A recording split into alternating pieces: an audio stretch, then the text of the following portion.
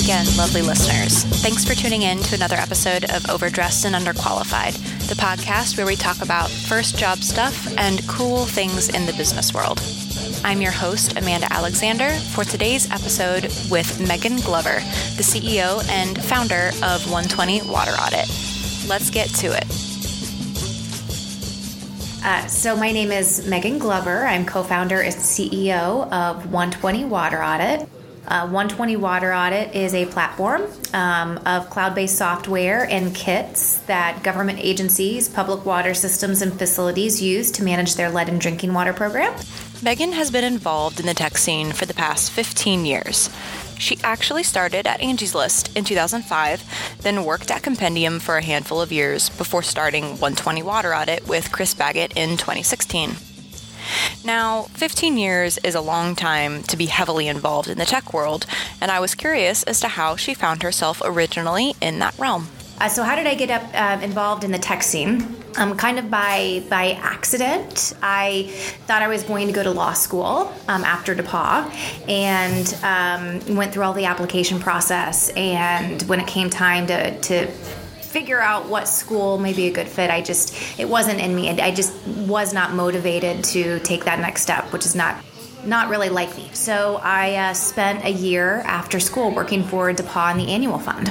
And during that time, I had the opportunity to travel all across the U.S. And so I would be able to pick my trips, and I would pick the most interesting business people and healthcare professionals and stay-at-home moms. And I would just kind of fill my trip with just the most interesting people I could find and learn about their career path. And one of those people was Angie Hicks. And I was kind of fascinated about how do you grow a business from just an idea into millions of dollars worth of revenue, hundreds of employees. And so I applied for a job at Angie's List and found that I, more so than tech, just really enjoyed early stage business. You know, when you can see all the functions and you know all of how, sales interacts with customer success and how customer success interacts with renewals and operations. And so it was just really interesting to see kind of that whole view of business. And it was kind of that experience that really got me excited about early stage tech companies in Indy. During her time working for Angie's List and for Compendium, Megan learned the value of being close to an executive team early and the benefits of sales and marketing. I think a big lesson learned was, so I was staying on the brand enforcement. I mean, there were a number of times where I would have to prepare documents directly for the CFO. And I remember one time he came down from kind of the executive offices with his paper in hand, and he circled all these different things. And he said, my high schooler could have written this better. He's like, we have to really make sure that we, I forget what he, the point was there, but it was one of those wake up calls where, oh my gosh, my work can actually touch the executives, and we're not in school anymore. You know what I mean? There's just a different level of professionalism and the way to approach things in the business world. So I think having that exposure to like the C-suite at an early age is really important because it opens your eyes to how things are operated and the expectations that are put on executives. Mm-hmm. And I think the other tactical experience that I realized that I personally loved was sales and marketing. So being able to not only do marketing, which I kind of had a natural bend for, but actually having a quota and selling something. And I now say to anybody who ever wants to go in marketing, do sales first, or at least sell something, because that's the only way you're going to actually become a well-rounded marketer. And why do you say that? Why sales first? Other than learning how to sell yourself, and that's marketing touches that, but what are some of the tangible skills that you get from sales that you need to have in order to go kind of add to marketing? Yeah, I think my bend on it is marketing exists to serve the customer and know what the customer needs before they do, in some extent. And so by being on the front line of sales, you intercept a lot of potential customer and eventually customer feedback that oftentimes those loops don't inherently exist in marketing organizations. You can go seek out case studies and feedback. But when you're on the front line selling, very natural conversation comes out in those conversations. what keeps you up at night? How could my solution help, make you sleep better? How could my solution help you be a rock star? Help me help you. Like, those conversations just naturally happen in sales are like marketing gold.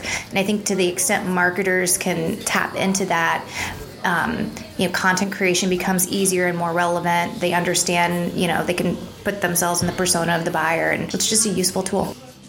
Now, let's fast forward a few years to when Megan started 120 Water Audit. Like many entrepreneurial stories you'll hear, she didn't have the intention of starting her own company. That was until she found a problem she knew she needed to solve. Yeah, the thought process was honestly just an idea. There was no business plan, there was no business model, there was honestly no futuristic thought beyond, it was 2016, really early in 2016, and it was the height of the Flint water crisis. And the short of it is there's a distressed town in suburb of Detroit called Flint, Michigan. And in 2016, it was uncovered that there was toxic levels of lead throughout the town. And it was absolutely preventable. And a lot of people at the utility, where their number one job is actually to provide safe drinking water, knew that the water had the potential to be corrosive and poison a lot of people. And they let dollar and cents get in the way of action. And what happened is, again, you just have a lot of unfortunate public health outcomes now that will never be repaired. So I was 35 at the time and watching the news unfold and, watching these kids get their blood drawn and their, lead level tested. And I was grabbing coffee at that same time with Chris Baggett, who had been a mentor of mine throughout my career. And I actually thought we were going to go talk about Cluster Truck because he was starting Cluster Truck at the exact same time, and we were going to talk marketing. But he asked me a question as we were kind of just catching up, and he said, have you been paying attention to the news? And I said, of course, how can you not? And then he knew I had 2 young kids at the time, and he said, have you ever thought about testing your water? 35 years old, living in Indiana, we have water. We are a state that has an abundance of water. And I pay a citizen's water bill every month, so I assume that I'm getting safe and clean water. And so anyway, after that question, I just kind of the sales and marketer in me went to the internet, and I started to do a bunch of addressable market research and how would I test my water? Nothing came up where I, as a consumer, would want to put in my credit card. And so the next day I called Citizens and I said, do you... can I get a test? I'm interested in testing my water. And they didn't provide that service. And they referred me to a page, a government page with a bunch of labs. And I called the labs and I said, I'd like to get my water tested. And they said, well, what for? And I said, lead. And they said, well, our drinking water panel is $3,500. And I go, I don't have $3,500 to spend just on like one tap, like my kitchen faucet.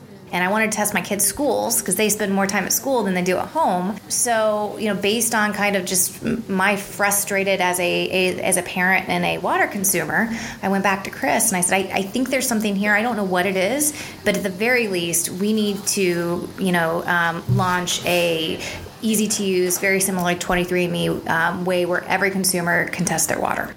So myself, Chris, and we had one other business partner who owned a couple of labs. We threw in, a little bit of money and brought 120 Water Audit to life within 6 weeks. At the very start, 120 Water Audit was only skin and bones. The skin being word of mouth and basic advertising, and the bones being the kit itself. It was literally just the kit. Right. It was actually very well engineered. I mean, kudos, and it may have been 7 weeks when it was all said and done, but it certainly wasn't 2 months. And actually, I would say that's kudos to the team that we had supporting both my branding and digital team and whatnot. I picked a lot of great partners that I had worked with in the past and former VP of marketing roles. So, having partners that you could work with, you knew how fast they could move, you knew how to, pull the levers to make them go fast helped. But it was bare bones. It was literally just put in a credit card on our Shopify site, our kit gets drop shipped to you, fill up the bottle, it goes back to the lab, and an email gets sent to you within 14 days. It was literally just that linear experience. And when she says it was a linear experience, she's not joking. So the kit itself actually was just a plastic bottle in a box. And I didn't know anything about shipping and logistics when we launched 120 Water Audit. So the initial box was about 3 times as big as it needed to be. The bottle, I could tell this story, is so funny to me. The first time we actually we were able to pitch a public water system, so I'm sure we'll talk about the pivot to B2B in a minute. The water utility program manager who oversees the water quality looked at the bottle and said, I can't use that for my compliance events, right? So we had an out-of-compliant bottle. We had a box that was 3 times too big, but it worked, right? We were able to collect a water sample. It went to the lab, and it got analyzed authentically and accurately. But it was clunky. The branding was great, though. But it was definitely a Gen 1, if you will, of our kits. From beginning to end, the kit and services has improved in quality. But the one thing Megan and team made sure they did well from the very beginning was the marketing of their brand. Brand actually is something we didn't really skimp on because we knew that going direct to the consumer, it was important for the consumer to understand. That was one of the biggest lessons learned. So I did end up getting my water tested by a lab and my children's school tested by a lab. And if anybody's ever gotten lab results back, whether they're for blood or water, you almost need to have some sort of degree in science to interpret it. Like I remember calling up the lab director who we had a lab partner at the time, so it was at least a free call at that point. And I just said, can I make Easy Mac with this? Like help me understand. Like I see these numbers on a page, but are they good? Are they bad? Are they neutral? So the branding and the customer friendly nature of that and how we deliver the information was very important. At first, 120 Water Audit was a simple business-to-consumer e-commerce venture, depending on social media to bring awareness to their product. Easy money, little effort. But things didn't go exactly as planned. That failed. I mean, the only 3 people who bought a kit after it launched were myself, Chris, and my mom. We had a ton of social buzz, but that buzz did not translate into orders. The only inbound interest that we actually got were from B2B, so public water systems, and we had an inbound from a school system that said, a lot's changing with these lead regulations. Either in the case of the water system, they're like, we actually have a problem, and I can't fulfill all of these requests that I'm getting. And with the school system, they said, we know we're going to have to test. We know that the state's going to make us. I want to get my arms around. Like, what am I going to find? And so I had been paying attention to all of the Google alerts daily that were coming into the inbox about the changing in the regulations of water, and particularly the testing of lead in water. And so we knew that this industry as a whole was on the precipice of change. And so we were able to get our kits and our services in front of a couple of water systems and schools, and they purchased it, and we decided to pivot the business to industry. From that pivot, Megan knew they had landed in a much better place to actually make an impact. You work with enough early stage companies that when you get unsolicited inbound inquiries, there's something special there. I knew that there was something special there, and being more naturally focused on the B2B, because my background had really been B2B software and B2B companies at that point, I was excited to explore that. I will tell you though, the industry itself on the onset was very intimidating. I mean, when you think about going into an industry like water, when your background is marketing and sales and B2B software, they don't take to outsiders very well. So it was, for every, I would say, good call, I had a bad call in terms of, doing market research and trying to say, hey, if we were to kind of bring this solution to market to help you execute this event, would you buy it? I mean, I had people laugh at me like, that's a crazy idea. Why would you ever want to do that? And while, in the back of your mind, you're thinking this is something special when someone raises their hand and reaches out to you, to go into a net new market like water was very intimidating. That inbound lead was enough to make Megan realize they were filling a need. And this was also something that made her realize there was a market for the software side of things. The reason why we are a software company is when we started getting those inbound customers and realized that there may be a fit, and we started to do the programs at the schools and the water systems, I was the one physically doing the programs, like going to the school, mapping the school. I was shipping out the kits and sending them to Pittsburgh. And I would ask my my customers, okay, where is your database, or where can I put this data so that you can distribute the results? Where are you keeping your customer information? Where are you, keeping your lead sampling information? And they either did not have existing systems, or their systems were Excel sheets, paper records. They were in a closed installed database from the 1990s. They might have been in GIS, or so their data and how they managed it were all across the board. And so I said to them, if we were to bring some sort of solution that helps you not only manage the data, but actually execute and kind of automate some of these processes, because I told my business partners after we did a few of these programs, I said, this is the most manual work I've done in my entire career. So we prototyped a piece of software, and we had probably less than $5,000 in the bank, maybe $5,000 in the bank. And we took it to a conference. And we said, if we can come home with a contract, then we'll try to go raise money to fund the software side of the business and kind of start down that path. And we did. So we've come a long way since that wireframe. But what's interesting is our actual real funding event was, we were at a conference in the state of Indiana. Serendipitously was there, and they were getting ready to start a program, and they saw our prototype, and they pre-purchased the software for the entire state. Serendipitously is the Indiana Finance Authority. At that time, they were preparing to do a lead in schools program for the public schools of the state of Indiana, and actually actively looking for a software database solution.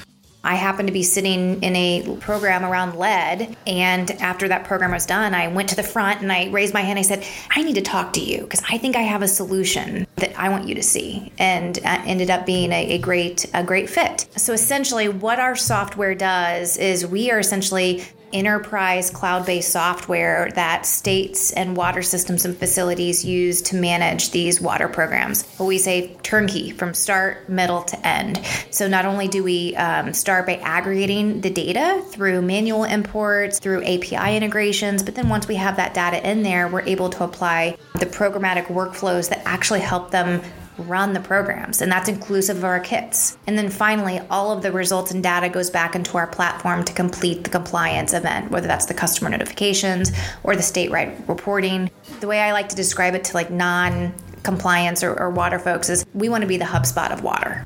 Now they aren't only in the state of Indiana.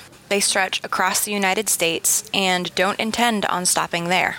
We are national, so we're in 14 states currently. We work, our contracts include not only statewide contracts, but cities like City of Chicago, Newark, Pittsburgh, Providence. So we're working on very, very large scale, highly complex programs. The interesting thing about water is a non-competitive global problem. The U.S.'s problem with water quality is the same water quality problem that Canada has and the U.K. has. So unlike any other industry that I've been a part of, it actually, for as large as it is, it's actually very small because the problems are all the same. We recently raised a Series A round of funding, and that is not only to expand the capabilities within our software to go way far beyond lead, but into the areas of most critical need in water, which are programs that we can manage in water quality, infrastructure, water safety, and public transparency.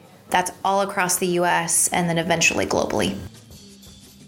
120 Water Audit was founded on bettering people's lives, or at least helping them take a step in that direction. To me, this screams social entrepreneurship, and I was only further validated in this conviction when Megan answered how they measure their success as a company. We have an impact, so we call it kind of an impact-focused organization. So one of the metrics that we track as an organization are how many taps, whether you're a drinking water fixture or a kitchen tap, has our software been implemented in to manage. We are up to 175,000 taps across the U.S. in 14 states, and that's impacted over 5 million lives. So, for example, we have statewide contracts in Indiana, Maryland, New Mexico, South Dakota, where every single school facility is using our software, or a portion of their school facilities, depending on the law, to make sure that lead levels are an appropriate level for those populations. It's important not only to who we raise capital from, it's important to who we recruit to be members of our team. Honestly, it's what keeps us going. For every no, I had to step back, early on and say, why am I doing this? And at the end of the day, it's all about the social impact. Because especially when you have kids, you think about things differently. And it just became very important to me that if there was a way that I could contribute to this massive problem where there are solutions, then that's what I wanted to do with my career. The most difficult hurdle that Megan had to overcome was actually entering the water industry and getting people to pay attention to her company. Like any business, it's hard to get up off the ground at first, but no one had ever done something like this before. It took her passion and her own belief to convince others. Entrepreneurship is a roller coaster. I mean, the highs are highs and the lows are really, really low. I would say as a business, we are a non-obvious success. And what I mean by that is, I knew early on, or I wouldn't have quit my day job to not take a salary. I mean, literally I went, a year and a half without getting paid, right? So I wouldn't have put everything on the line if I didn't think there was something here. But trying to convince the community, trying to convince investors that you should actually pay attention and invest in a company that sells to government and that is largely funded by federal environmental grants, and that, yes, contracts may take a year to close, and yes, we get a lot of them through RFPs, and honestly, all of the things that the traditional funders tell you to run away from. Oh, and we're a blended margin business. We have both software and kits. So I will say that was really difficult. And I think, the turning point for us was when we won the Steve Case Rise of the Rest leg for Indianapolis, and kind of validated that a business like ours deserves a shot. And from that, I think we started to get a little bit more validation with the investor community. And then every contract that we would get was more validation in the industry. And then honestly, the hardest thing has just been patiently executing the steps that you need to break in.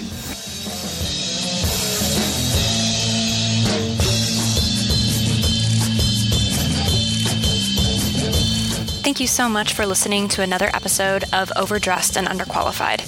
We hope that you guys are enjoying this entrepreneurial theme of episodes that we have. Like always, we will be coming back at you with a mini-sode. We hope that you guys will enjoy those as well. And from me and the rest of the Overdressed and Underqualified podcast team, we all hope that you guys are staying safe, staying healthy, and are hopefully finding a little bit of distraction by listening to our episodes. Today's credit for music goes to Anaconda Snake Hunter with Pistol Jazz.